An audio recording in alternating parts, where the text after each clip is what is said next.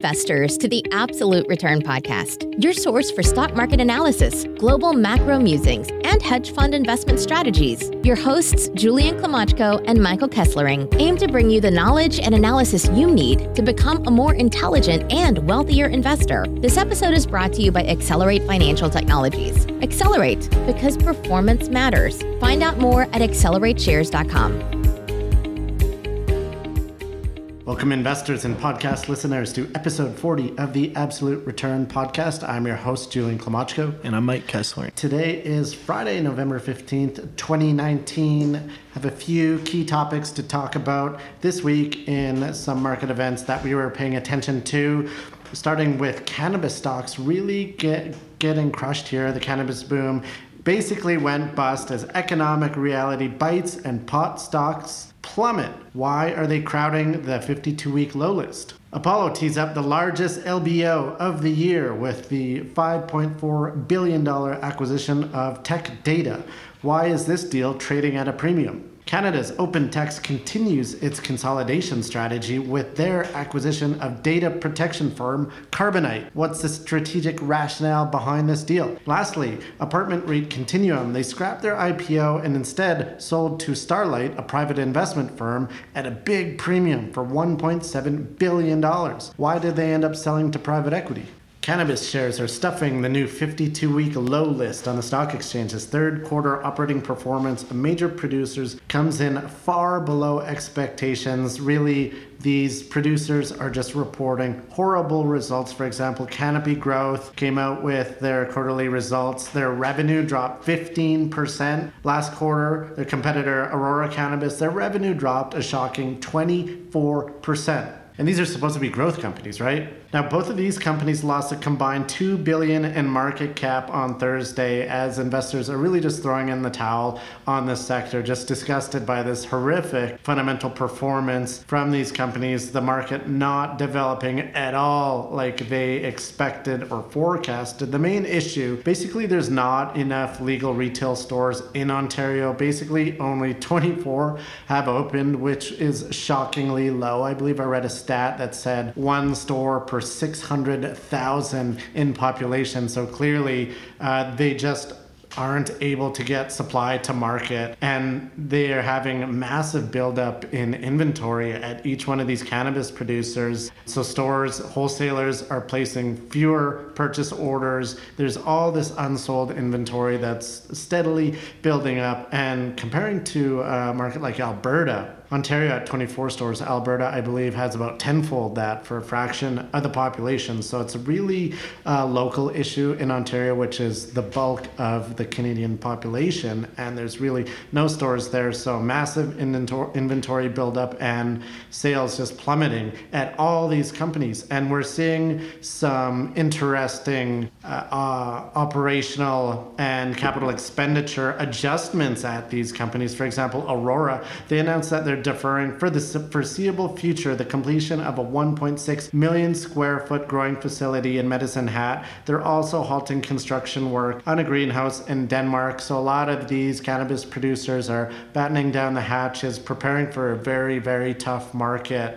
Another one, Green Organic Dutchman, they announced that they're delaying indefinitely the completion of a 1.3 million square foot greenhouse in Quebec, basically looking to conserve cash. A lot of them are actually running low on cash. The capital markets have completely closed for these, as opposed to last year when you're seeing a ton of financings at massive valuations. A lot of these stocks have just been crushed. If we look at the 52-week low list, there's Canopy, Aurora, Kronos, Organigram, Green Organic Dutchman, Hexo, Tilray, and on and on. And so many have just seen their share prices plummet, much to the happiness of short sellers here. I mean, it's a pretty heavily shorted sector, but that proves to have some challenges with it, doesn't it? Yeah, absolutely. And, just to go back to the sentiment, really a lot of this sentiment, negative sentiment before some of these revenue declines and project delays. A lot of this is going back to the CanTrust situation, where that's really where the narrative turned very negative in cannabis. And so that's been really interesting to follow, and just the after effects of something like that, where, even though it's it's really just involving one company, the sentiment across the industry has really just gone down, kind of fell off a cliff.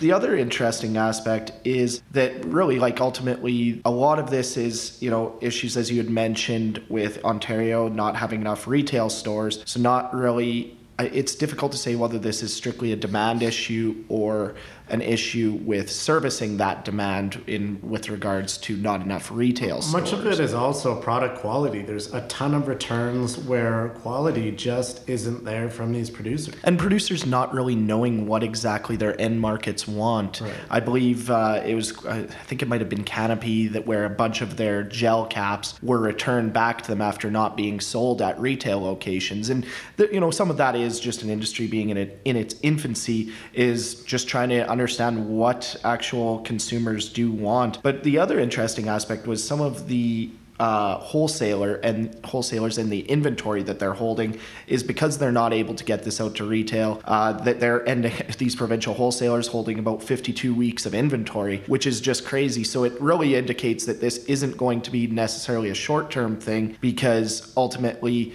you, as a wholesaler, you can't be holding that amount of inventory, so you do have to eat through that, which is just going to progressively move forward. Right, and you got to think about how long does Canopy last on the shelf? How long does cannabis last on the shelf before it goes bad? And so there's this massive buildup in inventory, and I saw one estimate that to clear this inventory within a reasonable time, Ontario would have to start opening stores at 40 stores per month at that exceptionally high rate starting January, which clearly is not going to happen. So what are these producers supposed to do? And from an investor standpoint, I think it's interesting to touch on valuation. Many investors are asking, have we hit a bottom here? Because some of these stocks have been absolutely crushed, down 75-80%. What are your thoughts on valuation here? Yeah, the valuation is really interesting because a lot of these companies are really, we were discussing this the other day, how they're being valued as tech companies, really, where, at that sort of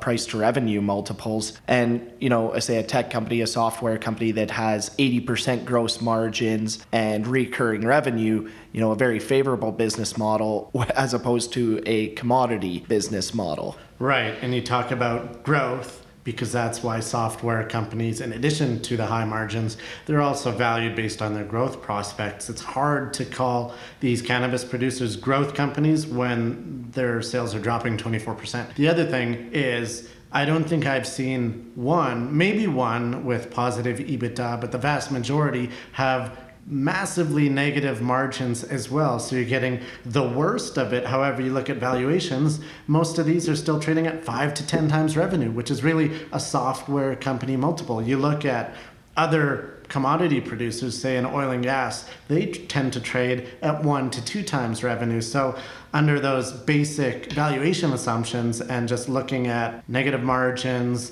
declining revenue, you take that all into account and be like, wow, there could be still 50, 60, 70% additional downside to the share prices here. So in my opinion, I think these are great shorts. If you're long, a great time to sell. However, with respect to short selling and why we are in fact not short any at this time, we were short previously. However, borrow rates, in order to short these, you need to borrow the stock in order to short sell them. Borrow rates are absolutely through the roof, prohibitively high, making it incredibly difficult to go short as a hedge fund or a short seller. For example, Tilray, 55% is the rate you'd pay annually to short that stock. Hexo, 39%. Aurora, 59%. Aphria, 35%. Canopy, 17%. So these are extremely pricey, where some of them need to be cut in half just for you to justify the borrow rate and break even. So that makes it extremely difficult.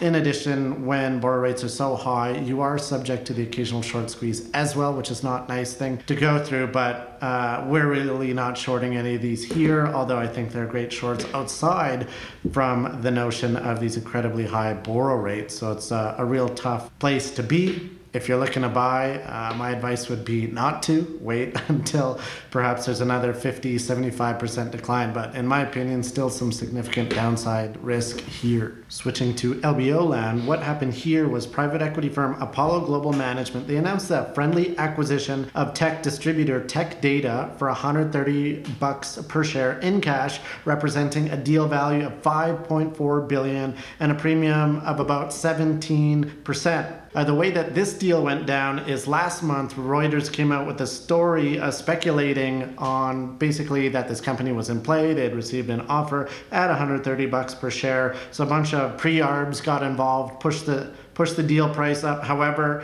in this situation, they were successful because the deal ended up getting done to a premium of the stock's most recent price prior to the deal going definitive. So a nice win for pre-arbitrageurs on this one.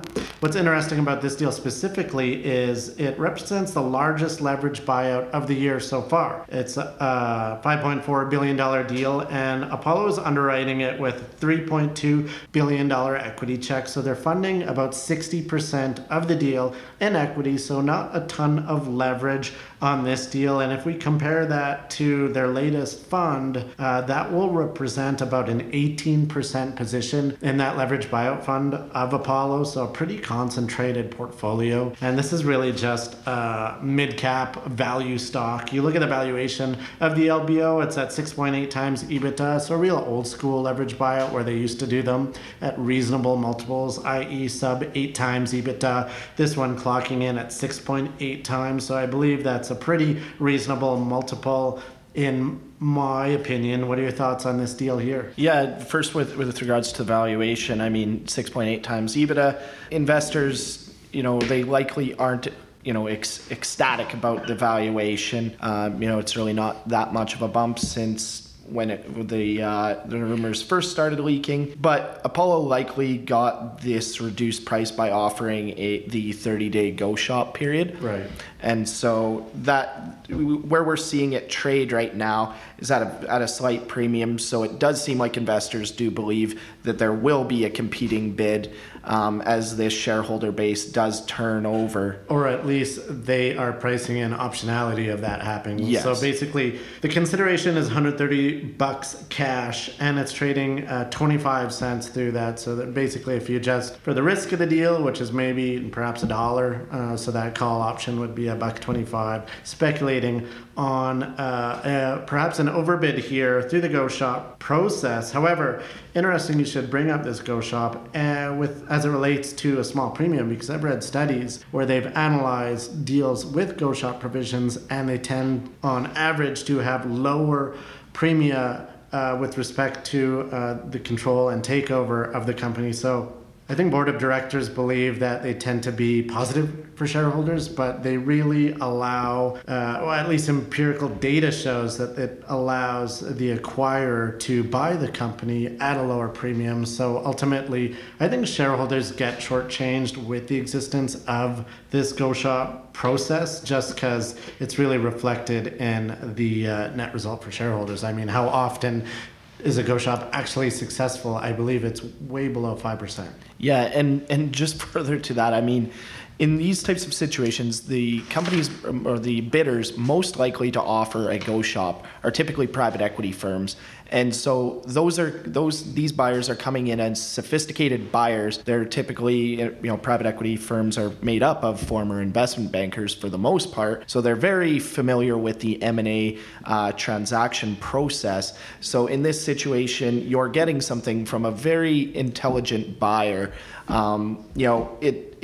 As you had mentioned, usually you're not really getting full value for that go shop. More M&A news this week with software consolidator OpenText announcing the acquisition of Boston-based data protection company Carbonite for $23 per share in cash, representing a deal value of $1.4 billion and a pretty high premium of this one, 78%. Although Carbonite shares were really beaten down over the past year, down 38%. This was another deal where a media story broke the news, or at least rumors, speculation that a potential deal was in the mix. I believe the stock was around $12 and change back in September. when speculation started brewing that Carbonite could be in play, could be up for sale. That day that the story broke, it rallied about 20%, continued to rally over the next couple of months up to about 18 and change.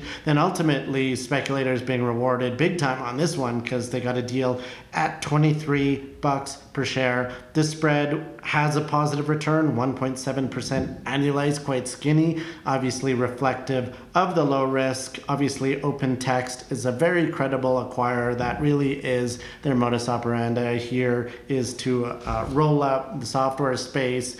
They're a serial acquirer, so this deal is pricing in a 99% chance of success. Touching on valuation here, reasonable valuation, roughly 9 times EBITDA. So OpenText getting a pretty good deal here. Carbonite had been going through some problems, but some interesting history. We actually own the stock in 2014 because it was subject to a hostile takeover bid from JCOM at $15 a share, which Carbonite ultimately rejected, and that deal ended up being dropped. That hostile offer being dropped by JCOM. So obviously a $23 friendly deal, significantly higher than the $15 proposed by another potential acquirer 5 years ago. What are your thoughts on this one here? Yeah, so specific to OpenText, now they're a Waterloo-based company that Canadian investors would be quite knowledgeable about. But they've had a really, as you had mentioned, a very successful roll-up strategy in the technology sector, really focusing on the SaaS enterprise SaaS business lines. And so OpenText, their share price has compounded at over 20% annualized for the last 10 years. So it's been a very, very good returning stock. But how they've done that with the roll-up strategy. So they've actually deployed almost $6 billion over 30 acquisitions over the last 10 years. So very acquisitive. And, with that 20% compounding in the share price, their free cash flow per share has actually compounded at a slightly lower rate at around 17% compounded. But, they've really unlocked a lot of value for shareholders over the last decade. But, going specifically to this transaction is, as you had mentioned, that Carbonite, they acquired them for 9 times. OpenText is trading at 12 times EBITDA. So it is accretive right off the bat. And this is just kind of a classic deal within their wheelhouse, although a bit larger than their typical deal. Yeah, acquiring a company at 9 times EBITDA when financing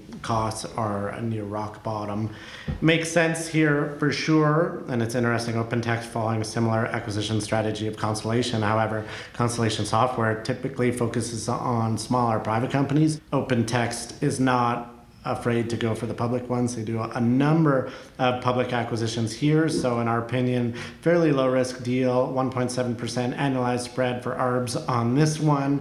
So relatively safe return on Carbonite arbitrage spread if you're into that sort of thing.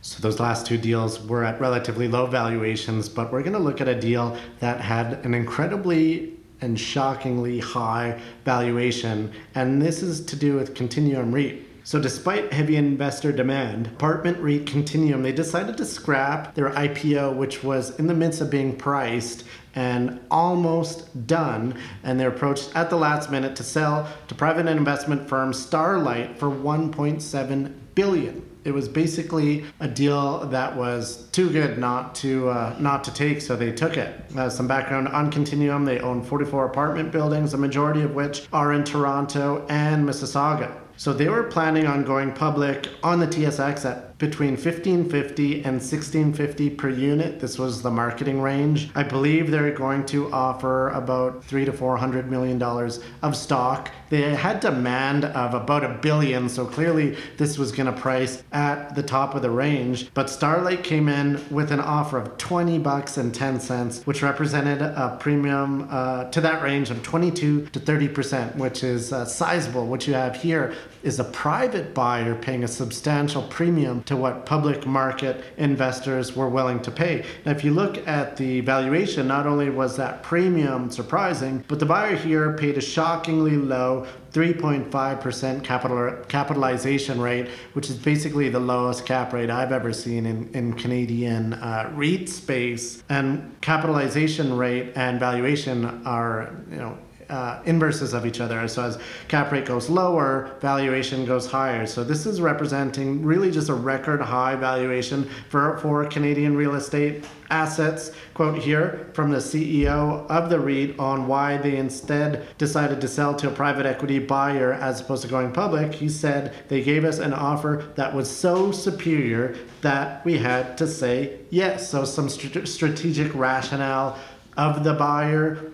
Basically, more rental buildings are now being constructed in Ontario, specifically Toronto. There's been crazy population growth. It's outstripping new supply, and it has been for a while. Continuum had a 97% occupancy rate, so very good cash flows there. And because of this tight supply, apartment building owners have seen rents jump as high as 25% when a tenant turns over, and you've had a wicked bull market in Toronto housing for the past decade. So that's really having knock-on effects into the rental market as well. What are your thoughts on this crazy price that Starlight ended up paying here, and then Continuum deciding pretty much at the 11th hour deciding to scrap their IPO? Yeah, for sure. And going back to your point on the cap rate, really can just be thought of as an earnings yield on in terms of valuation. You had mentioned the 3.5% cap rate that this deal values them at. To put that into perspective, their public market comparables are kind of in the 4% range. So that is quite a substantial premium. And typically you don't see premiums like that on a REIT that's so concentrated, that's so focused on one geographical area, as well as, even if it is focused on one type of real estate properties, that's one thing, never mind just focused literally on the GTA. In terms of Continuum's main investors, they've obviously done quite well on this. Those were CI Investments and 1832 Asset Management. So this is obviously a win for them, although they were likely seeing a liquidity scenario by going public. This is just at a very nice premium for them. And then, other stakeholders in this transaction, there was the investment banks that were the lead investment banks that were set to make money on the IPO issuance. Well, instead of that, they just, exchange those fees for advising on this transaction. So it's kind of the investment banks are somewhat indifferent to what happened in this scenario. Right. Unfortunately, the merger arbs are missing out on this acquisition here because it's not public at this point, and so you can't go in and buy the shares and earn that spread. Unfortunately, one thing I wanted to touch on is the notion that a private buyer coming through and paying a significantly higher price than what the public investor is willing to pay. Now, in my opinion, this really just reflects the current state of private equity, where they've raised so much money. There's been such an insatiable demand for private market assets that there's now 2.5 trillion of dry powder in private equity. Now that's 2.5 trillion of future forced buying, because these private investment firms, private equity, they can't earn their fees until they put that money to work. So they're really putting pedal to the metal, just trying to get this money to work as fast as they can. And the way they're doing that is by paying premium valuations. Historically, how private equity investors have earned above market returns is by buying assets at a discount. I have a chart here that shows historical EBITDA multiples of leveraged buyouts or private equity firms versus the Russell 2000 index. And historically, that has actually been a two-turn discount, i.e. if the Russell 2000 was at 10 times EBITDA, private equity was making acquisitions at 8 times. However, something unprecedented has happened with this massive flood of capital is that historical relationship has actually flip-flopped such that private equity is now paying premium valuations to public assets. Now that discount that they used to pay, it would manifest itself into higher returns known as the illiquidity premium. But now that private market assets are trading at a premium to public market assets, that illiquidity premium has actually turned into a discount. And in my opinion, that means that private market investors are actually going to see lower returns than public market investors just based on the relative valuations, which have flip-flopped. And now you're seeing private market valuations to be well in excess, over 2 turns higher than public market valuation multiples, which is really just crazy and a reflection of this ravenous demand for private asset investments by institutional investors, in my opinion, partially driven by the fact that they're marked to model. So you don't have to live with that mark-to-market volatility. They get to mark these assets to model whatever they want. And so that relieves a lot of stress from allocators where they don't freak out over some big mark-to-market drawdown. And ultimately, it's marked to model until there is a liquidity event, because ultimately these funds do have a limited life. So in that 10-year range, ultimately they have to end up selling it or do an IPO, as we had mentioned last episode. So eventually, what matters is cash on cash returns. But just because of the nature of these fund structures is you're having a ton of asset inflow into the industry. By the time returns start going lower, that will be years into the future. So this isn't a dynamic that is going to turn around and flip on its head very quickly. This will evolve over the next number of years. Yeah, you're right about that. So our analysis today won't be reflected for another 7 to 10 years in terms of the results. So it'll take a long time to play out. But if you're playing in the private asset sector, then it's just something to keep in mind, the massive valuations. And I think as a public market guy that you should be, excited to see higher returns. We're seeing a ton of cheap stocks in the 4 to 5 times EBITDA range that you can get for a fraction of these private asset multiples. So that's a really interesting dynamic to keep an eye on here. And that wraps it up, ladies and gents, for episode 40 of the Absolute Return podcast. If you liked it, you can always check out more at absolutereturnpodcast.com. If you liked it or loved it, please tell your friends, colleagues, family members, scream off the top of the building, whatever it takes. Until next week, wish you luck in investing, and we will chat with you soon. Cheers. Thanks for tuning in to the Absolute Return Podcast. This episode was brought to you by Accelerate Financial Technologies. Accelerate, because performance matters. Find out more at accelerateshares.com. The views expressed in this podcast are the personal views of the participants and do not reflect the views of Accelerate. No aspect of this podcast constitutes investment, legal, or tax advice. Opinions expressed in this podcast should not be viewed as a recommendation or solicitation of an offer to buy or sell any securities or investment strategies. The information and opinions in this podcast are based on current market conditions and may fluctuate and change in the future. No representation or warranty, expressed or implied, is made on behalf of Accelerate as to the accuracy or completeness of the information contained in this podcast. Accelerate does not accept any liability for any direct, indirect, or consequential loss or damage suffered by any person as a result of relying on all or any part of this podcast, and any liability is expressly disclaimed.